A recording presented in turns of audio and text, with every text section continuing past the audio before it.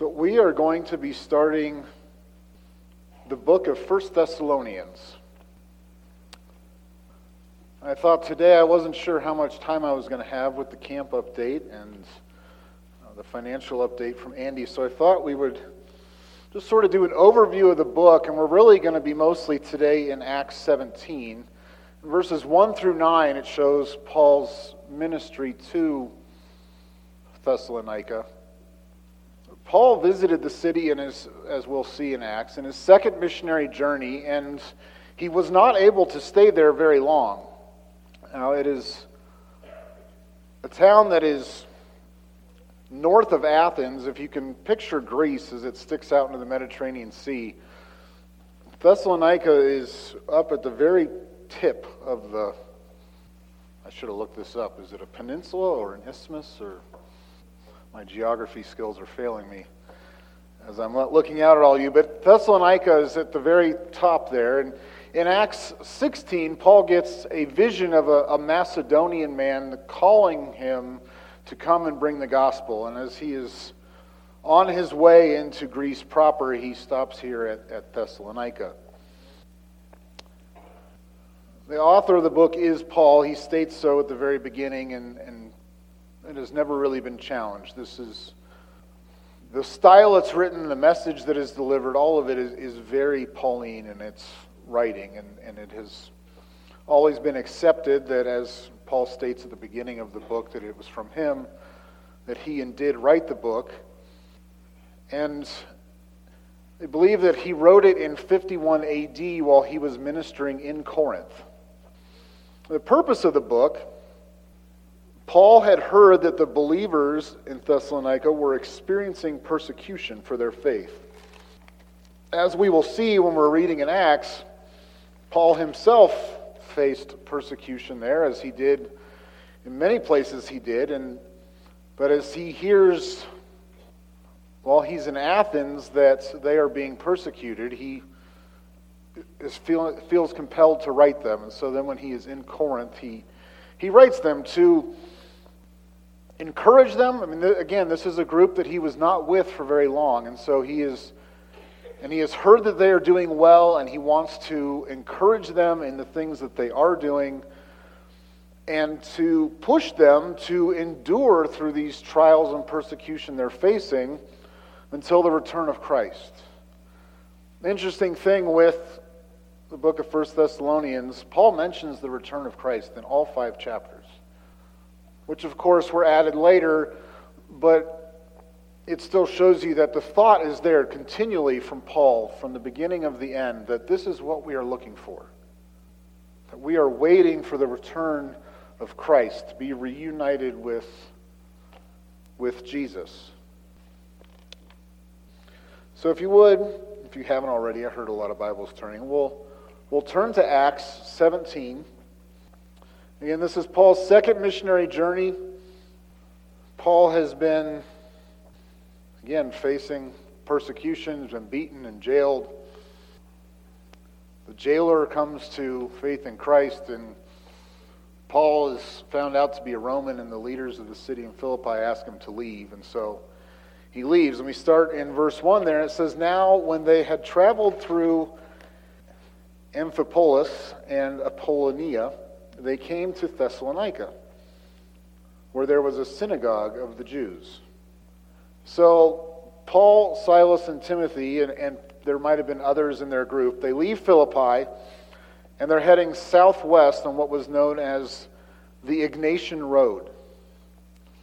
Now, Luke, as he's writing this throughout the book, he either says we or they. Here he says they. So evidently Luke stayed in Philippi. But Paul and Timothy and Silas carry on in their journey, seeking other places to share the gospel. And so as he lists these cities here, Amphipolis, that's 33 miles from Philippi on this Egnatian Way, which would have been about a day's journey by horse. And so he's listing these cities that they are traveling through as they are on their way to Thessalonica. And the next day, Apollonia is another 27 miles. And so I mean, these aren't great distances by what we think of them today, but you think, I don't know, for me, a quarter of a mile on a horse sounds like a long way. This is not packing into the station wagon and heading to the next town. They are journeying through these places. And it took another day of travel to get them to Thessalonica, which in modern day would be a town called Salonika.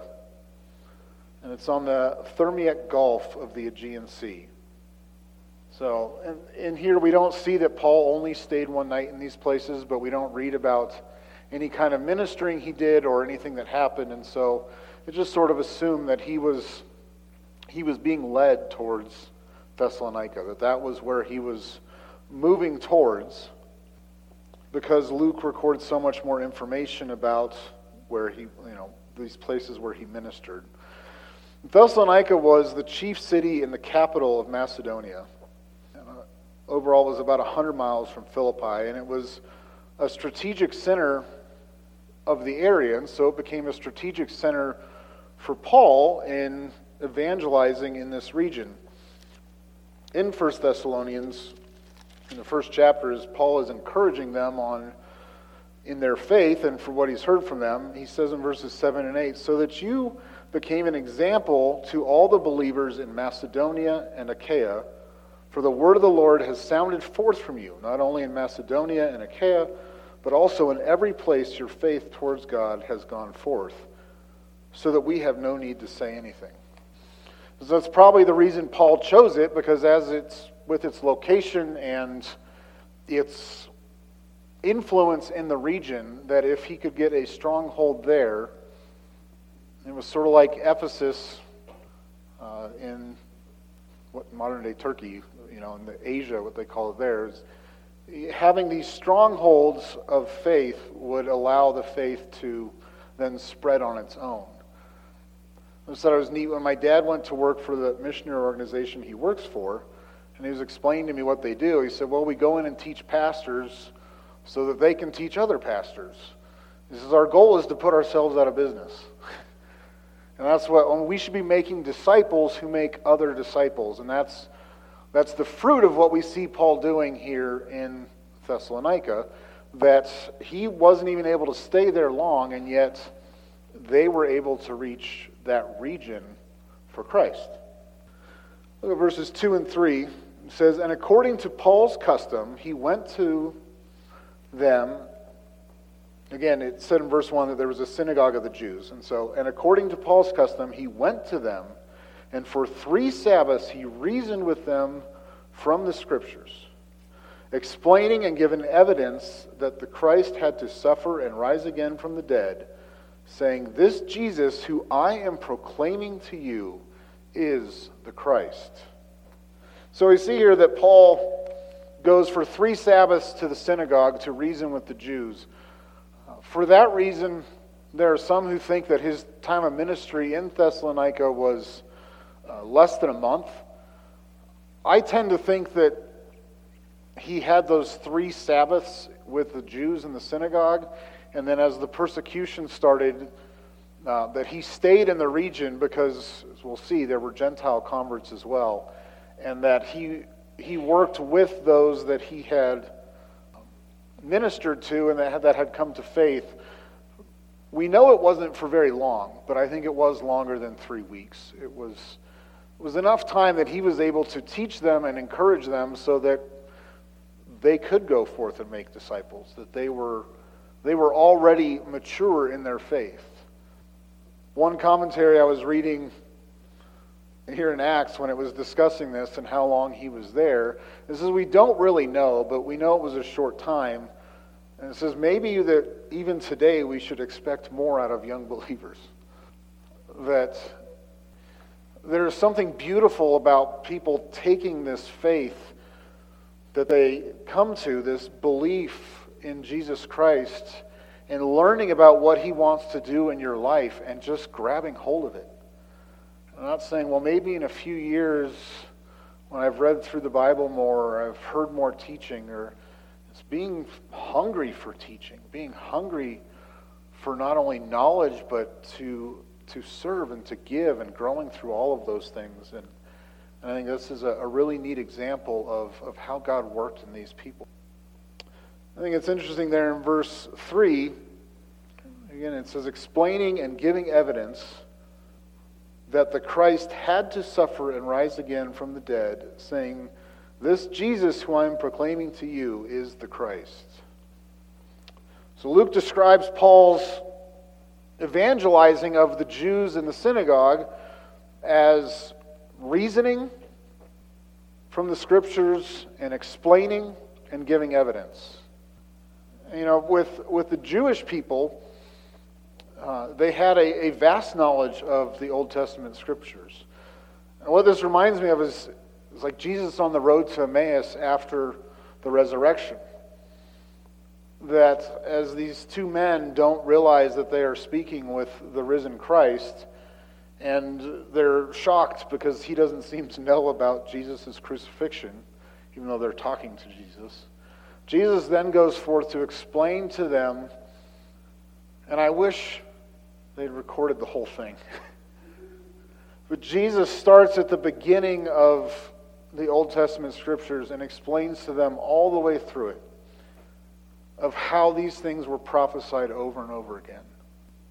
And we can see that as we read through the Old Testament, and so many vivid examples that God gives pointing towards who the Messiah would be and what he would have to do. And that's the truth that Paul is trying to bring out with his vast knowledge of the Old Testament, that as he has seen the risen Lord, as he has believed, as he has been taught and learned, that as he is sharing with the Jews, he is pointing to them through evidence, through explanation, and through proclaiming to them the truth. I think, again, this is something that as we look at I don't know if I can share the gospel. Well, you need truth, but you also need the boldness to proclaim. So that truth and explaining and proclaiming is how we see Paul sharing the gospel, so that these Jewish hearers would be convinced that their Scripture taught what did happen to Jesus, that their Messiah would need to suffer and be put to death and rise again from the grave. And Paul used the Old Testament to prove that.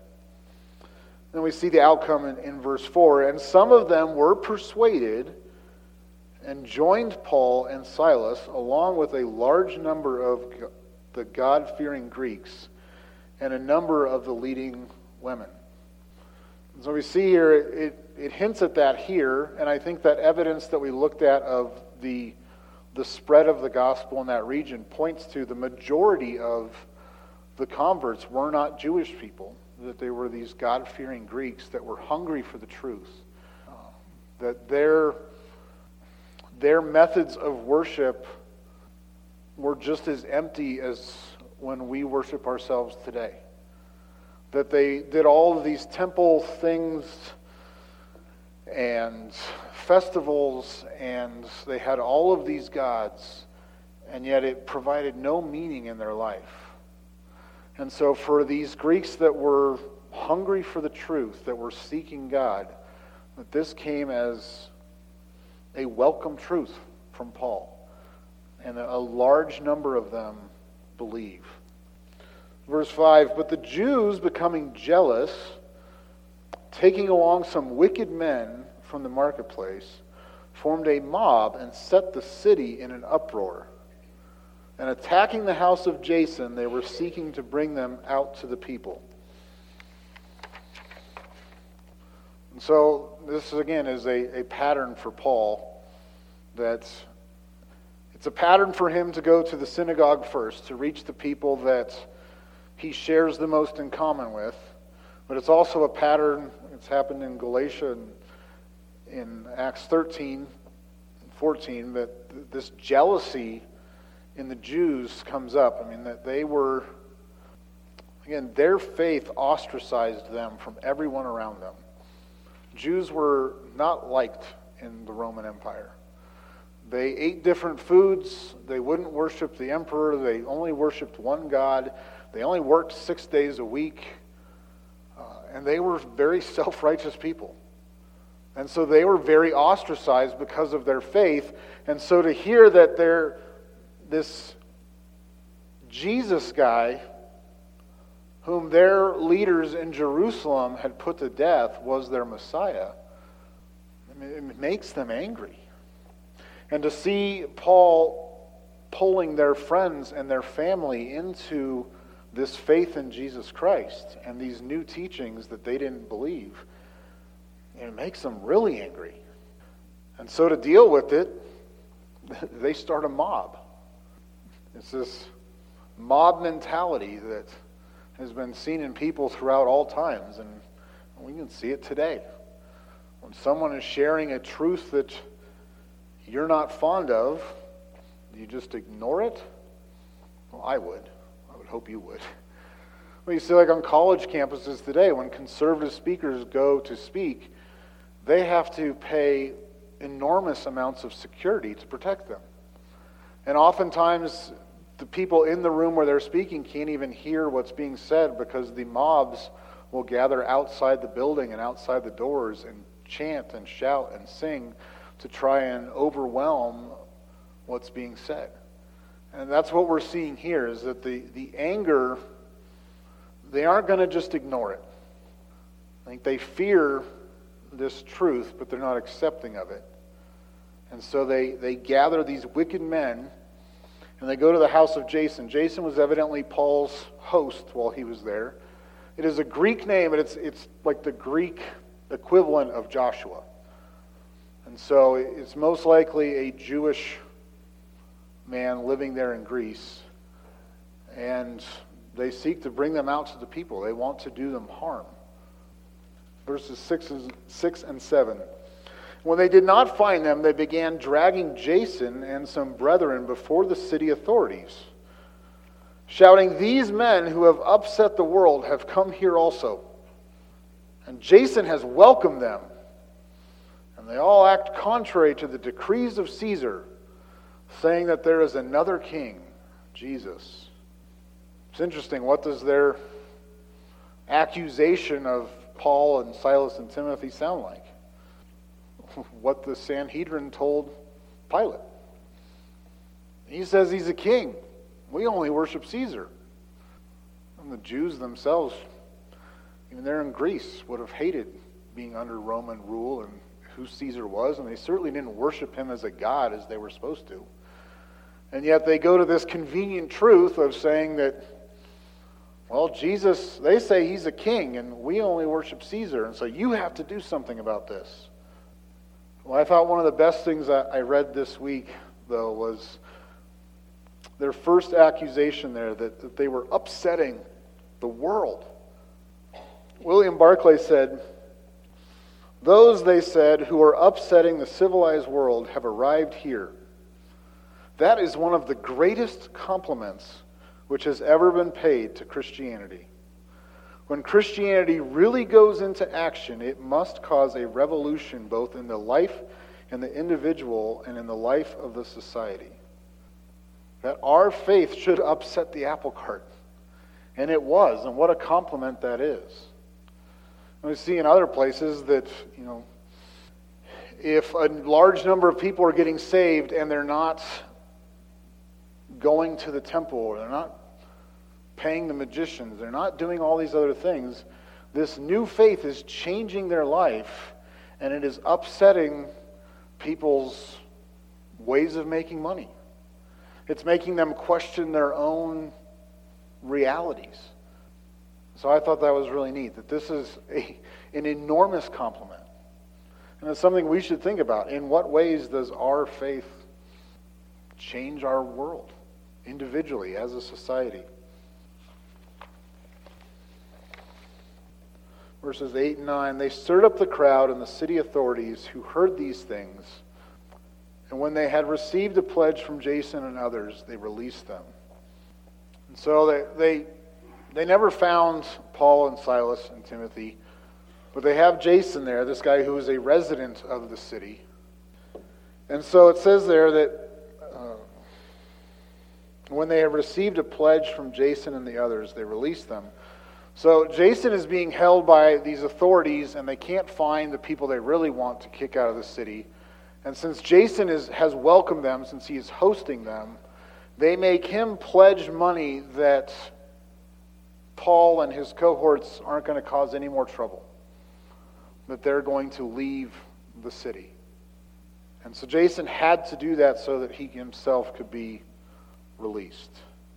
It's sort of like the opposite of paying someone's bail bond. That if one of my kids got arrested and I paid their bail bond, I'm saying they for sure will show up on the day they're supposed to be in court. Jason is saying, I will pay this money and promise you'll never see these people again. And if indeed Paul and Silas and Timothy did leave, then he would get his pledge back. But if they continued to disrupt the city, then his money would be forfeited and he would face further trials. Then we see in verse 10 that Paul does move on. The brethren immediately sent Paul and Silas away by night to Berea. When they had arrived, they went into the synagogue of the Jews. I love Paul's tenacity. And things did not go well in Philippi.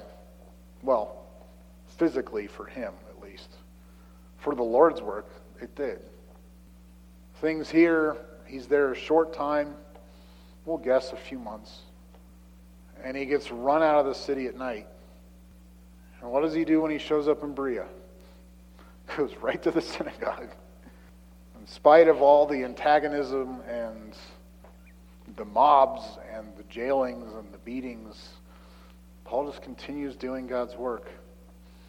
I think that's interesting, again, in writing that to these believers there, that he's found out they are facing persecution, probably from these very same people who ran him out of the city.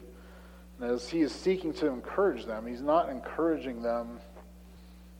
You know, if I was writing to a believer in the Middle East, I could give them places in God's Word where they are told to be encouraged, but I have never faced that kind of persecution in fear for my life or in fear for my family because of my faith. And yet Paul had.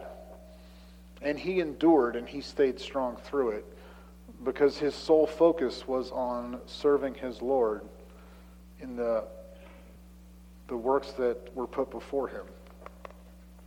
So the outline of the book of Thessalonica, as we go back and continue this sort of overview of it, now that we have the background of how these believers came to be. As in all his letters, Paul starts with a greeting, and then chapters 1 through 3 are a celebration of faithfulness. And chapters 4 and 5, Paul gives some teaching on holiness and how they're to be living. And really, it's a challenge to grow even more. That they have shown great maturity in their faith already. We've seen how they've spread the gospel. But he's challenging them in those last couple chapters even more. One of the neat things about the way the book is laid out is that, again, chapters 2 and 3, or 1, 2, and 3 are encouragement. Chapters 4 and 5 are a challenge.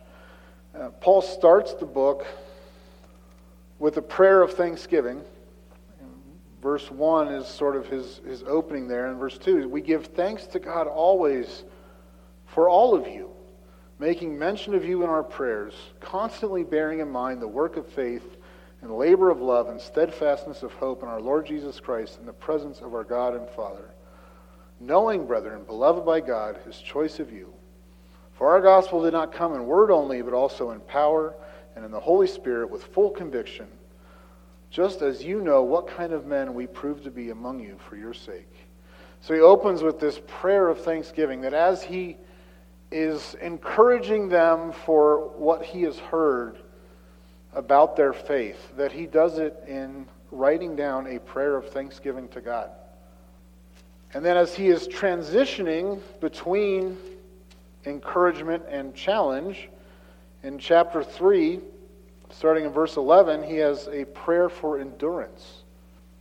Now may the God and Father himself and Jesus Christ our Lord direct our way to you. And may the Lord cause you to increase and abound in love for one another and for all people, just as we also do for you, so that he may establish your hearts without blame in holiness before our God and Father at the coming of our Lord Jesus with all his saints. And that leads into, again, this challenge of growing in their faith and continuing to endure. And then he ends with a prayer of hope. Starting in chapter 5, verse 23. Now may the God of peace himself sanctify you entirely, and may your spirit and soul and body be preserved complete without blame at the coming of our Lord Jesus Christ. Faithful is he who calls you, and he also will bring it to pass. It's neat when we think about prayer and praying for others to see Paul here in his writing. He doesn't just say, I'm praying for you, but he writes out his prayers for them. That he shares how his heart opens up to God about these believers whom he loves and whom he misses and whom he wants to see grow. So as we get ready to start this book, I chose it because it is an encouraging book. Paul has to write the letter of 1 Corinthians to a church that he spent much more time with. And they got every problem in the world. They haven't grown in their faith at all. They've gone backwards. But here in Thessalonica, he only got to be with them a short time, and yet he hears all these wonderful things about what is happening. And he wants to give them thanksgiving, to encourage them from his own heart, and yet also challenge them to continue to grow, which we all always need. And again, he's doing it all from the perspective of the return of our Lord, which is something that we all should be focusing on. That how we live our lives, I think, is dependent on what we are living them for. And we can love God's word and yet be wrapped up in our jobs and our families and all of these things. And it just feels like, I'm 41 now.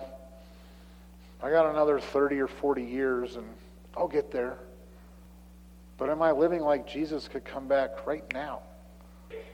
That it could be any moment. And I think to these believers, Paul is encouraging them in this because of the trials they're facing, that stay steadfast in your faith because Jesus could come back at any moment and deliver you from those. But as Jesus said to the churches in Revelation in chapters 2 and 3, as he encouraged them to be overcomers, Paul here is encouraging them to be overcomers in the trials they're facing because of Jesus' imminent return. Matthew 25, starting in verse 42. This is what Jesus is all of a discourse right before, in the week of his crucifixion, as he is teaching his disciples about the things to come. He says, "Therefore be on alert, for you do not know in which day your Lord is coming. But be sure of this, that if the head of the house had known at what time of the night the thief was coming, he would have been on alert and would not have allowed his house to be broken into." And that's us as believers, just focus on the return of Jesus and being found alert. So that was my reason for doing this, and I hope as we go through 1 Thessalonians that it will be encouraging. These are uplifting things that Paul is writing to them, and hoping it will be uplifting for us as well. Would you pray with me? Heavenly Father, we thank you for all of your word, that all of it was inspired by you, that it is God-breathed, and it is beneficial for us to teach us, to correct us, to help us grow. We pray that as we start this book, that that we will learn, that we will be open to correction, and that we as a church will grow through Paul's words to the church there in Thessalonica. In Jesus' name we pray.